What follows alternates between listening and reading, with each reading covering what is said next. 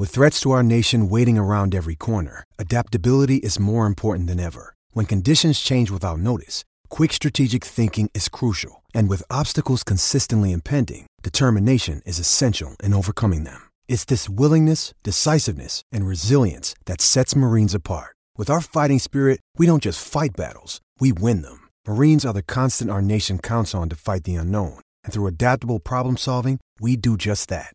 Learn more at marines.com.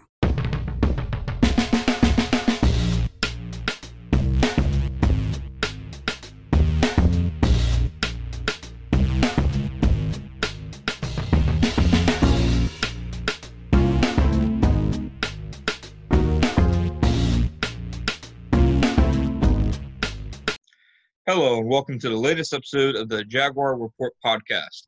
I am your host, John Shipley, and I'm joined by my co-host, Gus Logue, to once again bring you the latest analysis of a Jacksonville Jaguars loss. the 11th straight this season. Gus, that extends the franchise record they set the week before for record for, single season consecutive losses. They're 2 games away from the all-time franchise losing streak, so it can still happen. We can do it. Yeah, Gus, how you doing? And really, we can jump right into it. What were your thoughts on Sunday's 27-24 overtime loss to the Vikings? I'm doing well, John. It feels like it's just the same thing every Sunday. I said this a couple of weeks ago, but every Jaguars game just feels the same, where there's just a lot of football games in general are decided by a few big plays. And the Jaguars are usually the ones that make those plays, but they just kind of go against the team. It always feels like they're kind of losing to themselves. And so it was definitely another encouraging or hopeful performance where the team tried hard and played better than I'm sure most people would expect. Yeah. But it just wasn't really quite enough to get over the hump, and it's been I was going to say, story. If you're going to be 1-11, I'm a firm believer that there is zero moral victories in football, but if you're just looking at the health of the roster long term, those are the kind of losses you want, right? Just because I think even though they lost, and even though the Vikings aren't even what I would consider a good team, they're barely at. I think they might be at 500 after beating the Jaguars. I think they saw some performances from some key young players that should make them really excited, and we'll get into all of those, but. The Jaguars, they lost 27-24 to the Vikings in overtime last Sunday. It is, I believe it was the 4th of the last 5 games that's been decided by 4 points or fewer. And somebody made a good point, Gus. Even though, we can get into the whole Minshew versus Glennon debate again, even though it feels like if you have that debate once, it's the same every time. Even though I think a lot of people, including myself, question isn't Gardner Minshew, more talented than Mike Glennon, then shouldn't he start? Somebody made a good point. They are way more competitive since Gardner Minshew has not been playing than even when he was healthy. They were getting blown out after week 2, for weeks it was blowout after blowout. And I'm not sure if it's what the exact correlation is, but just offensively and as a team as a whole, they've been more competitive. I thought Glennon was not good on Sunday against the Vikings, but the fact that they only lost by 3 in a game that, with that type of quarterback play, I think you probably lose by a couple possessions. It's just been interesting to me, the kind of dynamic about how the teams actually competed closer, even though I think the quarterbacks become worse. Yeah, it's kind of an interesting argument just because Minshew's style of play is so conservative. So you would think that kind of his safe style would keep the Jaguars in a lot of games, but honestly, I think the defense has a lot to do with it because they were on that stretch where they had 6 straight games where they let up 30-plus points. And so Minshew was never really going to score 30-plus points in consecutive games or anything like that. And so I think that the defense has stepped up since the bye week, and that's made it a little bit easier for the offense just to kind of keep it close. Because it's obviously a lot more difficult when you're letting up 39 points in a single game. I'd agree with that. Here's my thing. You've talked a lot about, Minshew and his conservative style as a quarterback, and I do agree with that. Just as a passer, maybe not with the way he plays, but I'm starting to think more and more that maybe the reason he's not playing is because of his play style and just because of, how willing he is to leave the pocket and how, little he throws to the middle area of the field. Because for all of Glennon's issues, kind of by default, he hangs in there in the pocket and he'll make the tough throws over the middle. It's like I said, because he doesn't have any other choice to, because we see what happens when he attempts to run. He had I think he ran twice on Sunday and he fumbled on one of them and the other picked up 3 yards. So I think there's definitely some merit to the idea that maybe the Jaguars just want a guy who will be willing to hang in the pocket. Not that they don't want somebody who's athletic and make plays off schedule, but not trying to turn every play into an off-schedule play. You know what I mean? Right. Yeah, Marone said that I think in the offseason, but he keeps saying it like over the course of this season as well, just like staying in the pocket and like actually throwing downfield. And when I wrote about Minshew in that article over the summer, I kind of wrote that all those checkdowns and scrambles were like suboptimal. And in a perfect world, he would be spending more passes throwing downfield.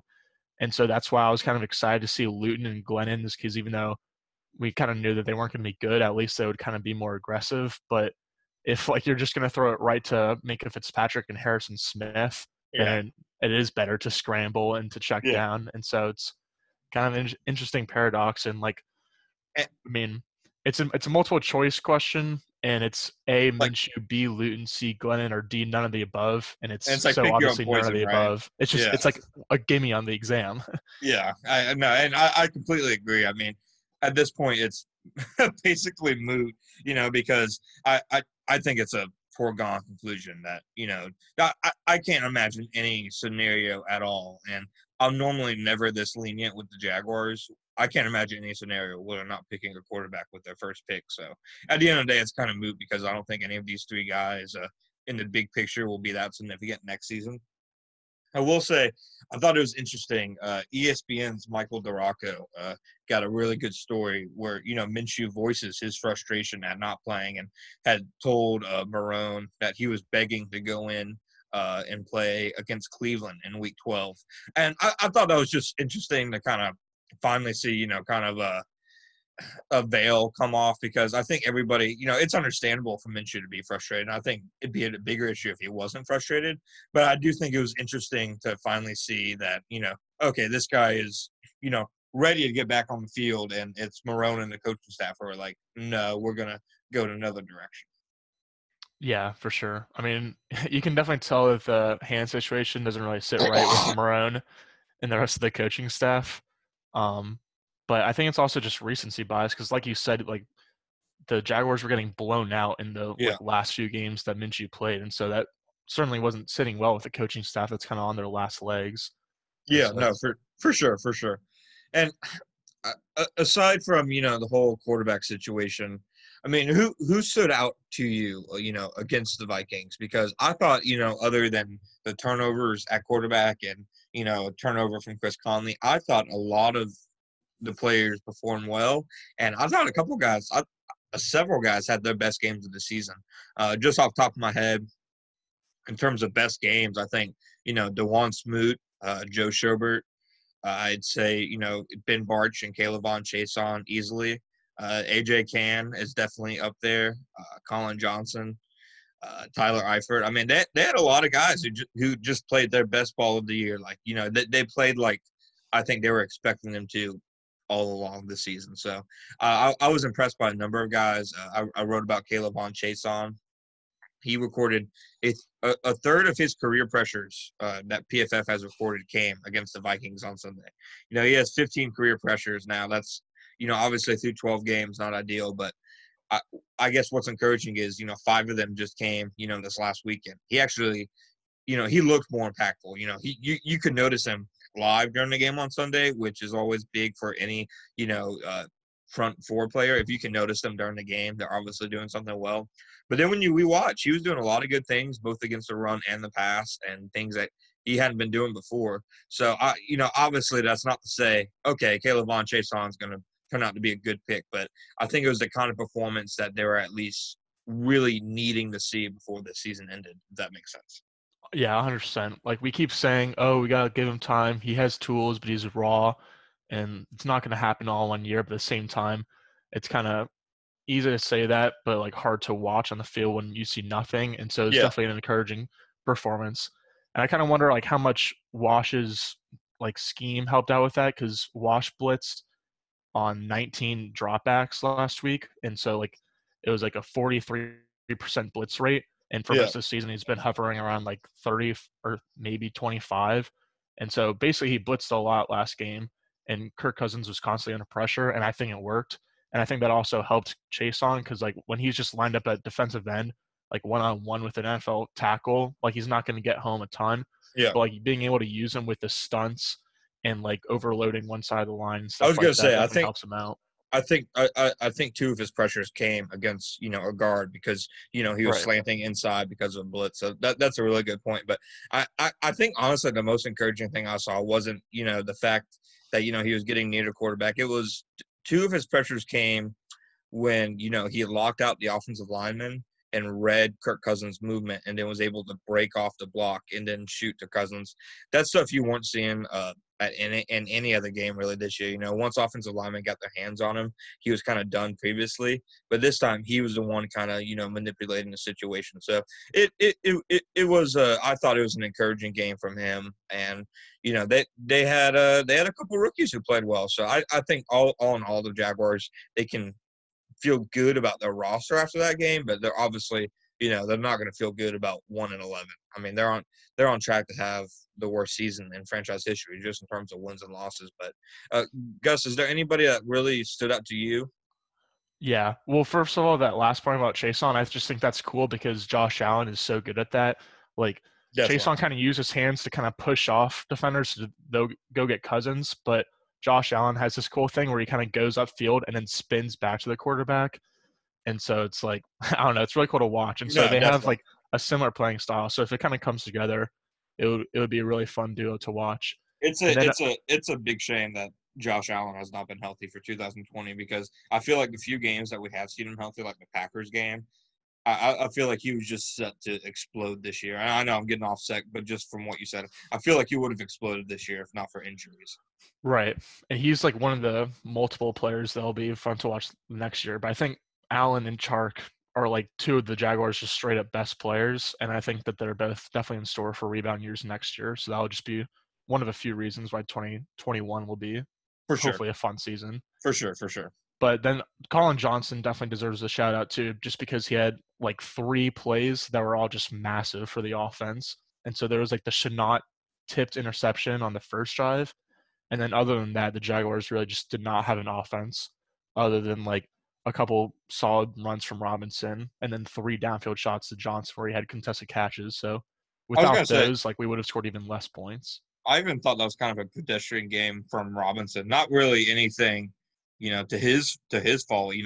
I thought he made a lot of yards that weren't there, but I mean the Jaguars offense just wasn't able to get, anything going here. Normally he breaks off more long runs than he did against them. So I'm with you. Outside of the chunk plays, their offense, I think at one point in the second half, it was like the start of the fourth quarter, they had 20 yards in the second half or something like that. And it's just it's kind of a repeated pattern with the Jaguars this year, and it just kind of shows that while they do have some talent, the coaching staff, and like I know they have a lot of flaws on this roster, and it's a young roster, so maybe hard to judge the coaching staff. But on the other hand, they just consistently get outplayed and outcoached in the third quarter, out of halftime. So you got to put that on the coaching staff's feet at some point.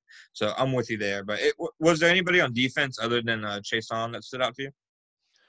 I don't know. I definitely agree that Joe Schobert has been getting better with every game. Like at the beginning of the season, he just kind of looked a step slow. And Yeah. part of that is because he plays next to Miles Jack, who just kind of plays at a different speed than almost every other linebacker in the league. But Schobert's definitely gotten better with like more reps, which kind of makes Definitely. sense. But I think he said it was his 4th defensive playbook in the last 5 years. And he obviously didn't have a full off season because of COVID this year.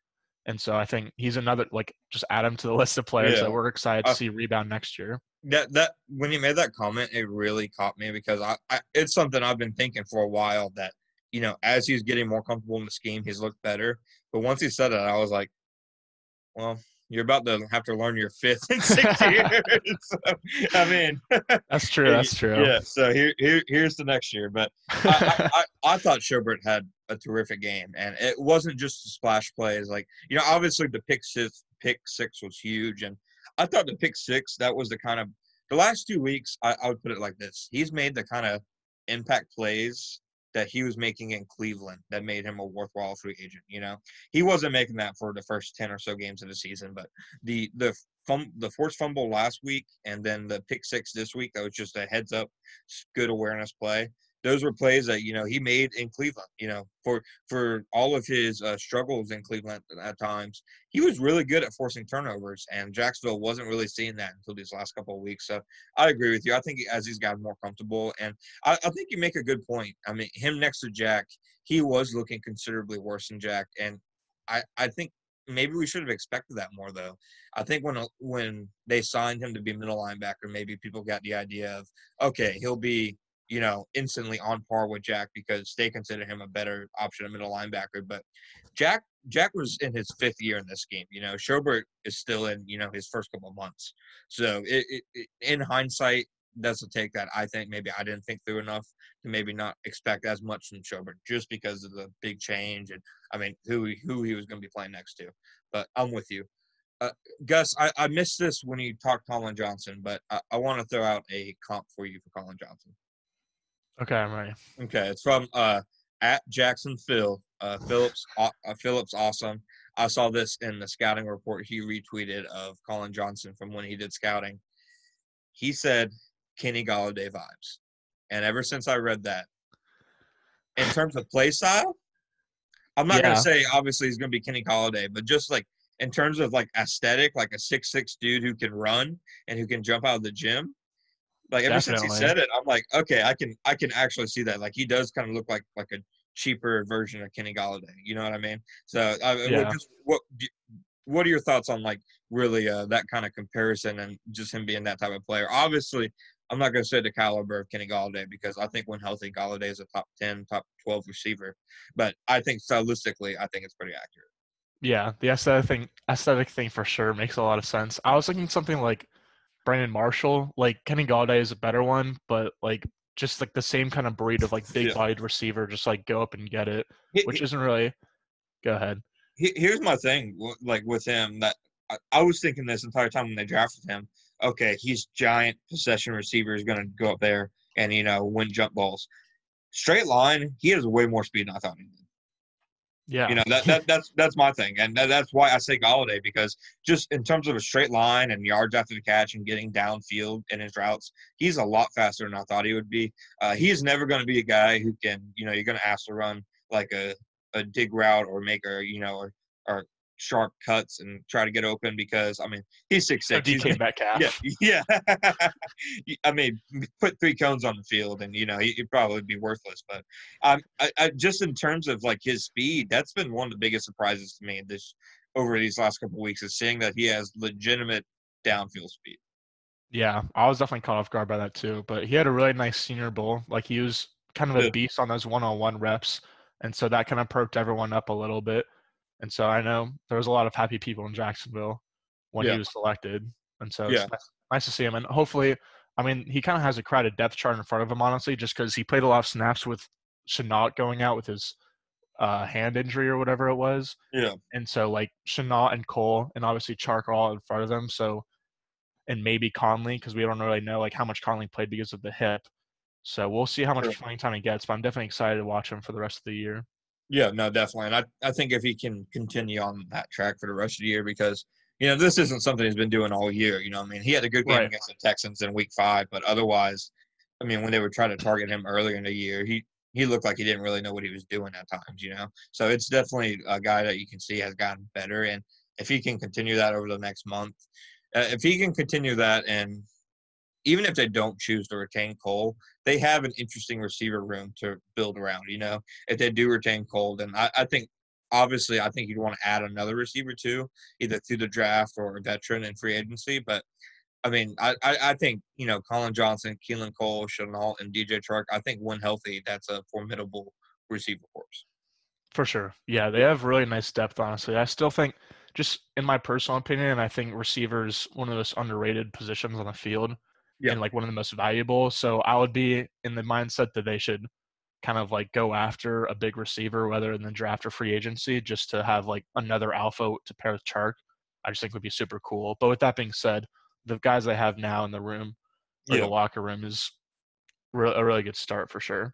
And I'm glad you mentioned that because I think it's hard for a lot of people to judge, obviously, receiver play when they just watch them, on Sundays, because you're obviously seeing when they get targeted and whatnot, and you're seeing routes on replay and stuff. But a lot of times, you're not seeing the full extend the route and really how open they're getting. After, watching the All-22 of the Vikings game and then, seeing the Browns game, won the All-22 of it, but watching it, that's what I like about watching it from the press boxes, because you see the plays unfold so much better and you can see how receivers and defensive backs are playing. This receiving core is open all the time. They just cannot get them the ball. And Yeah. I legitimately believe that I'm way against saying any unit on a 1-11 team is underrated, but I generally believe this is one of the more underrated receiving groups in the NFL, because just when you turn on the film, the opportunities are there. They're open. And I think the Chenault touchdown was a great example, because DJ Chark had nobody in his zip code, and that ball was supposed to go to him and ended up hitting Chris Boyd in the chest.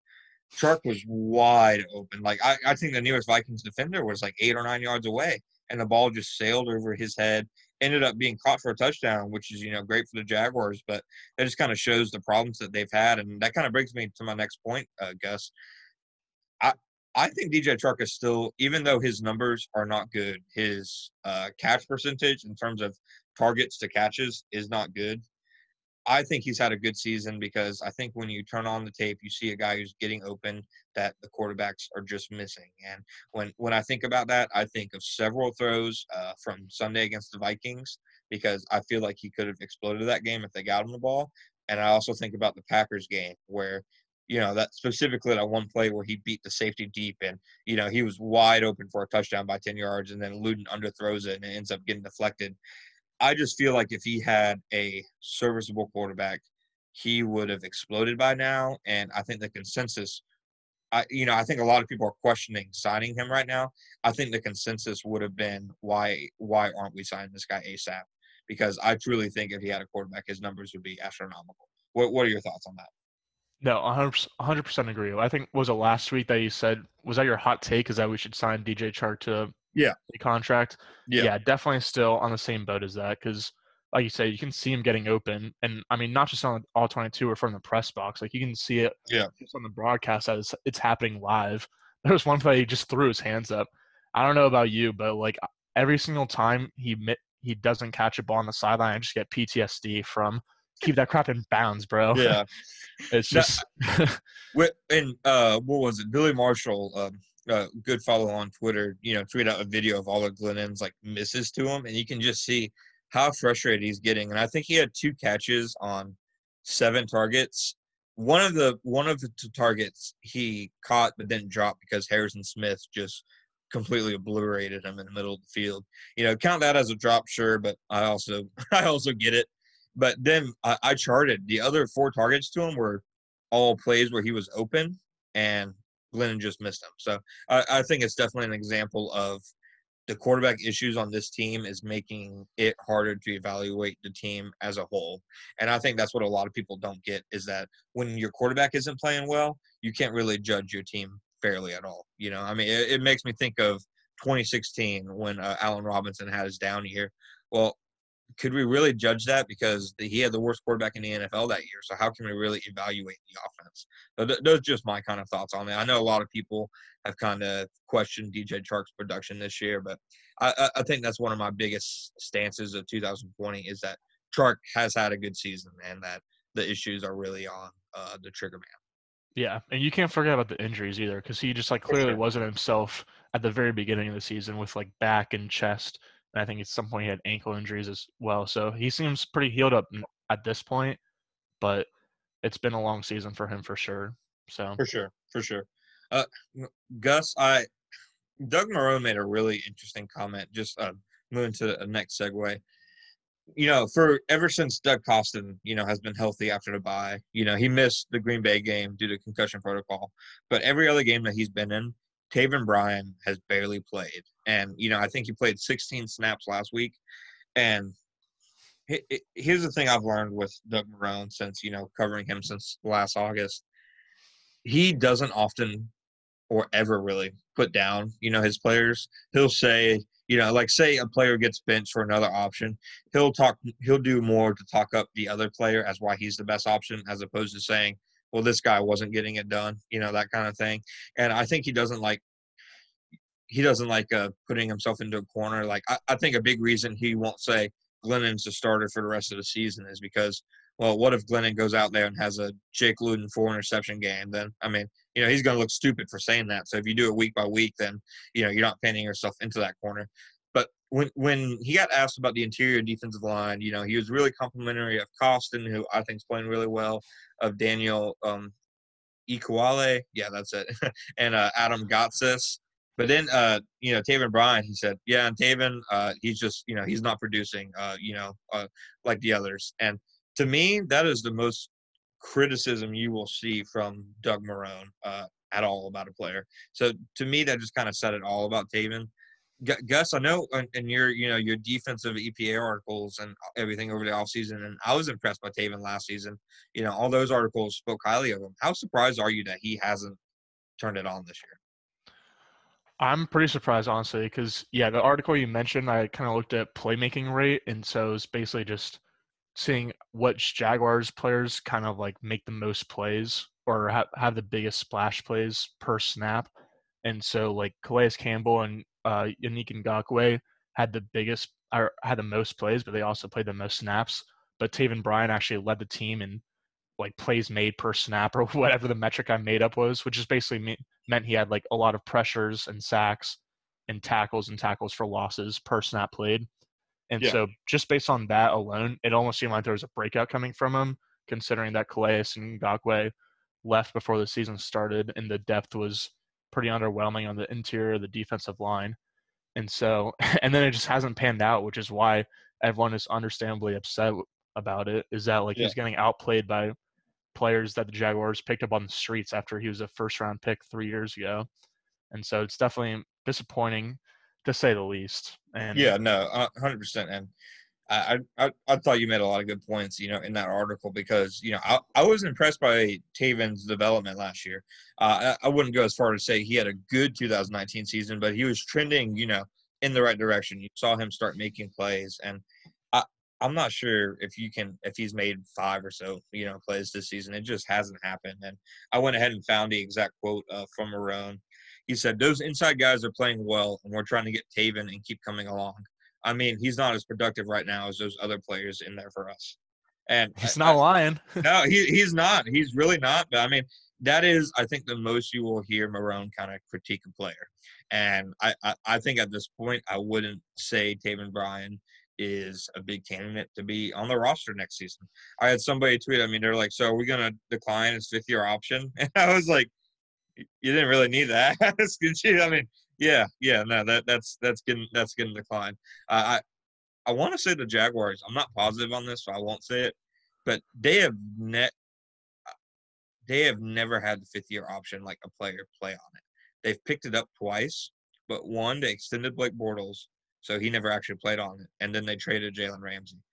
I don't know of any other team in this entire 5th-year option has had that. Like they've only had 2 players. They've had 1 player worth picking it up on. They've only picked up 2 players. I'm not going to say it was smart to pick up Bortles' option because, yeah.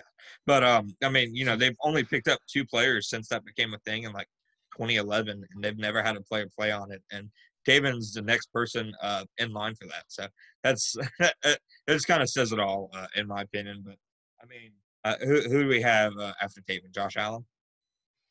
Yeah, I was gonna say Josh Allen is the next guy up, and he'll get it. At least he'll get it, but that'll be in another year or 2. Yeah, no, feel good.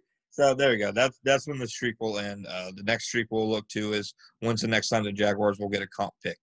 I think the last time was I wrote an article on it this last offseason. I think the last time was like 2004, 2005. Whatever year they picked Scotty McGee, and I can't believe that. Again, that's another factoid I have stored away in my brain that will never serve me in any facet of my life other than this tiny little podcast snippet. But just moving past that, Gus, I think, like we had said earlier, I think it's beyond a foregone conclusion the Jaguars are going to be taking a quarterback. I think, just aside from the fact that they need one, I think they're going to be looking at it as, okay, this is kind of a restart of the franchise's direction. We need to restart this with the quarterback. And I also don't think it's a non-factor, the whole Jaguars and Shad Khan Lot J development, trying to get that going. I don't think bringing in, trying to bring in a franchise quarterback is a complete non-factor, to that kind of thing as well, try to build excitement around the team. So I think the two most likely options are Justin Fields and Zach Wilson. But I know it is only December 10th and the draft is not for like 5 months. But I'll say it right now. I want this podcast to be pulled up when I'm wrong. If the Jaguars pick number 2 overall, I will I'll go ahead and print out a list of all of my tweets from today and eat them like Josh Norris did a couple of years ago if the Jaguars do not draft Justin Fields. I feel confident that if they're picking number 2, Justin Fields is going to be their pick because I just Coastal Carolina showed you that much? Not even shook me because I think they're both probably like near equal, but I just think the Jaguars, I don't think they're going to start a new regime with a quarterback from BYU over this Ohio State star who's kind of, been molded to be, a top 3 pick who's, in the style of some other super young, impressive quarterbacks, the fact that he's mobile with a big arm. So I would just be surprised if they don't pick Fields because it just seems to me like he's the obvious pick.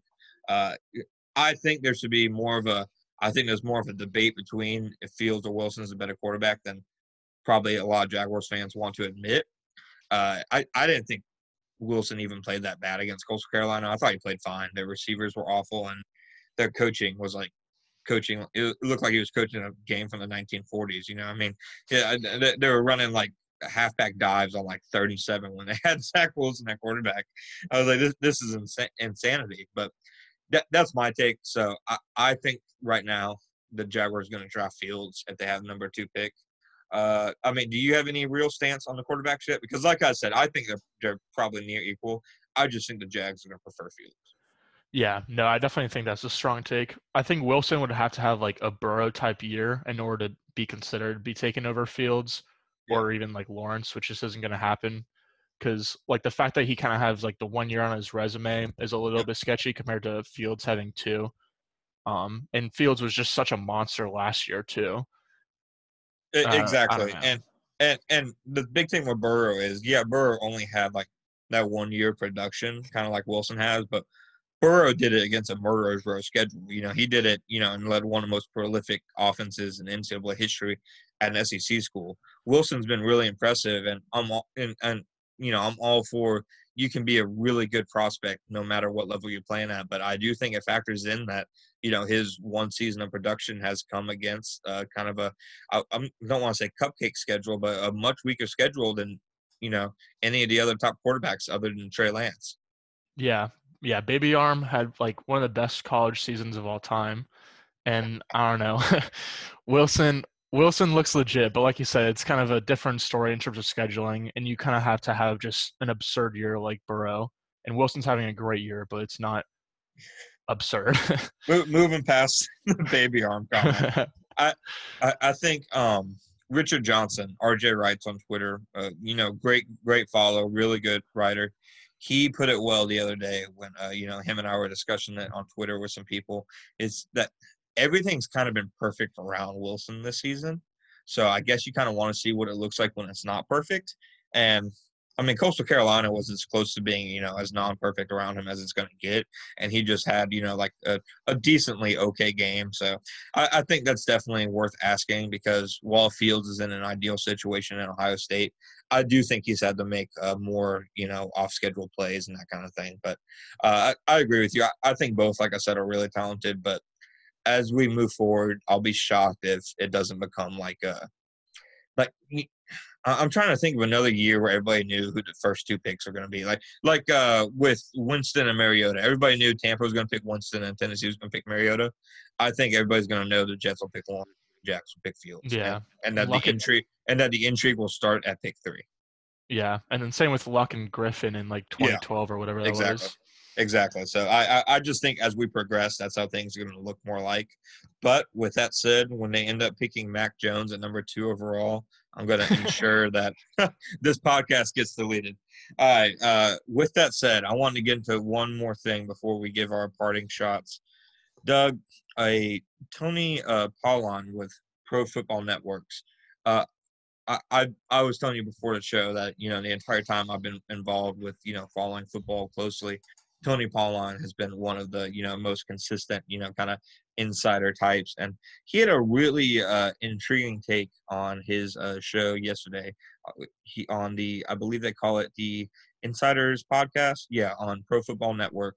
And he was essentially laying out that, how one of the most formidable, general manager and head coach pairings going into this offseason, at least one of the most sought after, is John Dorsey and Eric Bieniemy. Dorsey, formerly of Kansas City and formerly of Cleveland, and Bieniemy is their current OC. I think Bieniemy and Houston's interest is kind of the worst kept secret in the NFL, but he went on to explain how they're kind of a package deal, and he floated the idea that the Jaguars are interested. So I'm not going to say, that's anything, that's 100% factual, but just Tony Paulon saying it kind of got my gears going to, okay, would that work in Jacksonville? I mean, what would your thoughts on bringing in Dorsey, who has a good track record and he reminds me of Caldwell in the sense that he's a great talent evaluator to an extent, a good scout, not a great team builder. But I think if you can pair that with Bieniemy, with Justin Fields, is it worth taking that risk?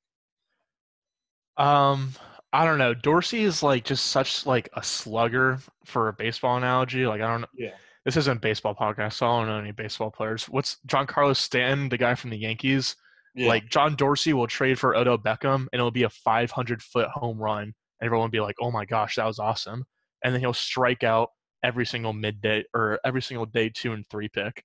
And so, like, I understand the Caldwell analogy or comparison, Yeah. and like I agree with it, but at the same time, he's also different from Caldwell in that he only has like 3 first-round picks that have been awesome, and then the rest of his drafts have been not very great. And he True. also doesn't have like raving reviews from like a personnel standpoint. Like before this, I looked up John Dorsey just to do some research, and our Cleveland Browns affiliate for Sports Illustrated had an article 8 days ago that says, "Don't hire John Dorsey as your team's general manager." So, Well, when you put it like that. but Yeah. but at the same time, like you said, if you get Eric Bieniemy and Justin Fields, then like you kind That's of have a big 3 coming this offseason, and if you can get 2.5 out of those 3 I was gonna as say pretty nice, then I mean, I don't even think I'm trying if to temper expectations because Bieniemy seems like such a perfect coach that like I'm just kind of assuming that he's going to take the yeah, I think he's Houston gonna go or to Houston. Chargers job, I assuming that Anthony yeah. Lynn gets fired. Yeah, I think he has to go to Houston just to work with Watson, and I think it's kind of been obvious Watson's been clamoring for him, but uh, that's tough to me because just looking at it from my perspective, where I'm on the outside and I kind of judge what the team does without any emotions or really care for what decisions they make. I just analyze them. I think if you can sell a team that you're getting Eric Bieniemy and Justin Fields combo for the next 10 years, but John Dorsey is handling your cap, I'm not sure. I'm not sure you say no to that because I I mean agree. we just saw Bill O'Brien have one of the worst runs of any general manager in NFL history, and because they had a superhero at quarterback, they were going to the playoffs every year. Yeah, you're right. I think you can't pass that up. And like just because nothing is assumed in the NFL and nothing's really perfect unless you live in Kansas City. So Yeah, I also agree that you kind of have to take that and kind of roll with it because that's yeah, probably your best bet. I mean, maybe like Joe Brady and the next best GM paired together would be really nice, but yeah. Bieniemy's that good and John Dorsey's not that bad. Yeah. I think. uh, here's not while I said, like I said, Pauline threw that out. That's nothing I'm reporting whatsoever. I don't have any information on that, but I will say, if I had to pick a head coach who I think is more likely to land with the Jaguars than Bieniemy, and who I think is like the slam dunk hire that's at least, reasonable. I think Brian Dable in Buffalo. I think pairing him with the number 2 overall pick at quarterback after seeing what he's done with Josh Allen and that offense, I think that would be a home run. I mean, what do you like? Just in terms of, I think the head coach has to be somebody who can work hand in hand in developing the quarterback, because I think one of the big mistakes the last regime made was, having a cover 3 defensive coordinator be the person in charge of developing portals, because then we saw Jed Fish, Greg Olson, and Nathaniel Hackett as the most important dudes in his development, and that didn't go well, obviously, and I think that probably played a hand in it. So I think the head coach has to be a quarterback type guy. So I think Dable, however you say his name, is a really interesting option. What about you guys? Yeah, I definitely agree with that. I especially agree with the fact that the head coach needs to be kind of a quarterback whisperer or just offensive minded in general, just because like I'm not that Robert Saleh or any of the other defensive guys wouldn't be great head coaches, but I think that it would be, like you said, having Nathaniel Hackett as kind of like your head offensive Yeah, guy was in a great circumstance. And then if you hire someone like Joe Brady or a great offensive mind for OC, and then they're great, then they're just going to end up leaving for a head coaching job, yeah, and you have to scramble for a new play caller. And so I I, definitely think that it makes sense to kind of prioritize offense and head coaching definitely, search. And I'd definitely. also Go go ahead. ahead. I was just gonna say but I do also agree with Dabble. I think he's awesome, and just the Bills organization in general Yeah, doesn't get as much credit as they deserve for kind of building around Allen and doing so just in a super smart way. But yeah, Dabble is fun to watch. He has some of Dabble, whatever he's. yeah, We gotta look it up or something. But yeah, he has some really creative play calls, and I mean, Bieniemy is doing this thing with Mahomes where he sends Mahomes in motion, and so that's just out of this world. But Dabble isn't like okay, what are we calling this guy? Because now I'm I just keep. I'm gonna call him Dabble until if the Jaguars hire him, I'll learn a pronunciation of his name. Otherwise, I don't think I'm ever gonna need it. All right, Dabble it is. Yeah. Yeah, No, Dabble has a lot of creative plays though, right behind Bieniemy, I would say, and so he would be a lot of fun, and I would definitely enjoy that hire. I'm with you on that, and I think another big thing is not just what he's done with Allen, but he was with Alabama right before that, So I mean, he was Saban's play caller, so he has a really impressive resume. I agree with you about I think how the Bills built around Allen is how like one of the best examples of how to build around a quarterback. I mean, just comparing how they built around Allen and how the Jets built around Darnold, seeing how they were both drafted the same year is amazing, to just see the stark differences. And there's a big reason why the Bills are, likely to host a playoff game this year, and the Jets haven't won a game. And it's because of how they've built around their quarterbacks. So I'm with you. And I agree with you on the defensive coach take. I like obviously I think Robert Saleh is a great candidate. I think he'd be a perfect coach for a team like the Texans, who their quarterback's already developed. I mean, they their quarterback's going to play well no matter what. So for a team like them, or for a team like the Falcons who have like Matt Ryan, I think he makes a lot of sense. But for a team like the Jaguars who need to figure out quarterback, I think they need to get a quarterback guy. 100%. Yeah, I think Yeah, the Falcons makes a lot of sense for a defensive guy. It'll be interesting to see if they stick with Raheem Morris or whatever his name is, yeah, because he's been doing a solid job for them. But I would agree with that. Or like Detroit, where I mean the last defensive guy didn't really work out very well for him, yeah. or for them. But He, here's my predictions on the 3 head coach openings, and then I'll say who I think the Jags will decide on. I don't like speculating too much on next Jags head coach just because Marone is still around, but I'll go ahead and throw out uh Dabble for Jags, Bieniemy for Houston, Saleh for Detroit, and Matt Eberflus for Atlanta, the Colts defense coordinator. interesting. Yeah. I just I feel like he's definitely getting a job this offseason. I feel like the Falcons are going to be the team that kind of makes that, Joe, like not that offensive minded type hire. This is pure speculation, but I think the Falcons stick with Morris for one more year, partly because like the Matt Ryan situation, where like Ryan's good, but he's also on a big contract, and might be time for them to start over. So I could see them kind of doing a bridge year next year, kind of For similar sure. to what the Jags did this year, and see like should we kind of go all in or tear it all apart and kind of have more stick around for that part of it? But other I than feel that, like I agree with all those other takes. I feel like the Falcons have asked that question for like 4 years. I feel so bad for like Falcons like supporters just because like they've been walking in place, since that Super Bowl. Basically, Right. they're just a weird franchise. But yeah, no, I'm with you, and I think it's going to be interesting because I think a couple other jobs are obviously going to open. If I was Chicago, I'd be looking for a new coach, but I've never been a big Matt Nagy guy. His Coach of the Year is the most fraudulent award handed out in NFL history. I will never get over him winning Coach of the Year in a year where their offense was like in the 20s and pretty much every stat possible, and then they had the best defense in the NFL. It's like, Yeah. can somebody like highlight erase his name and put Vic Fangio's on that? Go ahead, I guys. think Vic Fangio did win like assistant of the year, but I could be wrong. But also Ryan Pace also won general manager of the year, so they just swept the award show. Who is the old Colts general manager that everybody hated that drafted Luck?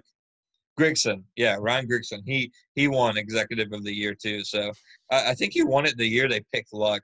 I'm just like, all right. Congrats for having the first football Yeah, right. pick. Like, okay. Yeah, no. So that's I'm fascinated to see what the Jaguars do over these next few weeks. But Gus, you made a point to say something you said was all speculation. I want to remind everybody that unless I say otherwise, that I'm reporting it, that everything on this show is speculation.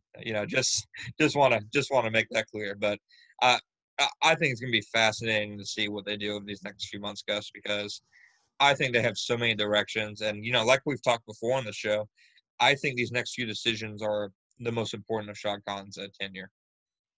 Yeah, 100%. I mean, like we've said, it's a head coach, a general manager, and a quarterback is all going to be paired together for the next 3, 4, 5 years. And so it's either going to be, If they hit on them longer, yeah, exactly. Well, I mean, hopefully. You I was going to got to say. temper expectations a little bit, John. It's the Jags we're talking about here, all right? Yeah, no, I'm with you. I think just like the enormity of the decisions they have before them, I'm not sure if it's been properly kind of felt or articulated yet. But I'd say this is the biggest offseason for the Jaguars that I can remember, and that even includes the offseason after 2017, where they were trying to gear up to make a run at the Super Bowl. Right. I mean, it's the biggest offseason, like, in terms of, like, the league, for honestly. Yeah, Like, this will kind of impact the entire AFC South. So, sure, like, Titans and Texans and Colts fans are going to be impacted by this too. And so it's definitely. either stay at the bottom or maybe rise a little bit to the top just based on one offseason is pretty insane for us and the rest of the league.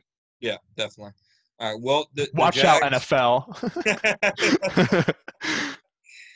The Jags will next, of course, play the Titans on Sunday. Don't At this point, I just think it's more interesting to talk about the future of the team than it is to talk about the game that they're set to play coming up on Sunday. So we'll go ahead and obviously cover the game some next week. But Gus, do you have a prediction for Sunday? I'm going to go Titans 38, Jaguars 10. I think the Titans are going to be extremely upset about that Cleveland loss and that they're just going to take it out on Mike Glennon and the Jaguars for 4 quarters. Yeah, I think the Jags are going to do, like, they've played so much one high and three linebacker sets this season and, like, to stop the run. And I think when they played the Titans earlier this year, if I remember correctly, the stat line was 24 or 25 carries and 84 rushing yards for Henry. But then Tannehill threw 4 touchdowns on, like, 26 dropbacks. And so I honestly think it'll be pretty similar where the Jaguars try to contain Henry and put an emphasis on stopping him. And then Ryan Tannehill and Corey Davis and A.J. Brown and Johnny Smith are just going to kind of run crazy considering the lacking secondary depth that the Jaguars have. So I'll go 31-20. But my hot take is that I don't know how hot this is, but Derrick Henry has had 7 100-yard rushing games in 12 games this season. So I'm going to say that the Jags keep him under 100 this game is my hot take, even though I think they're still going to put up easily 20 and probably 30. There's a discussion out there where we need to look at – I've looked at them. I'm saying we as an NFL society as a whole need to look at Derrick Henry's number against the Jaguars and accept that he's had 2 really good games on prime time, but otherwise his career numbers against the Jaguars, it's not as extreme as everybody makes it out to be. And I thought they did a good job against them last time. And I mean, they've been better at stopping the run this year than last year. So I'd expect for that to continue. I guess my hot take is that, oh man, it's tough to pick one this week. My hot take is that, man, I'm just like, what even hot takes are there, left I'm to gonna be change said? mine while you're thinking of yours. Okay. I don't think under 100 yards is hot enough for me. I'm gonna do a season low rushing yards. Okay, I was gonna say normally you go with breaking the NFL record in single game sacks. So Come on, trying to be not okay, just hot but spicy. So if I remember, his season low is 60. I think he had 60 last week against the Browns. So my hot take is that he has 59 rushing yards or less this week. Yet the Titans still dominate. okay.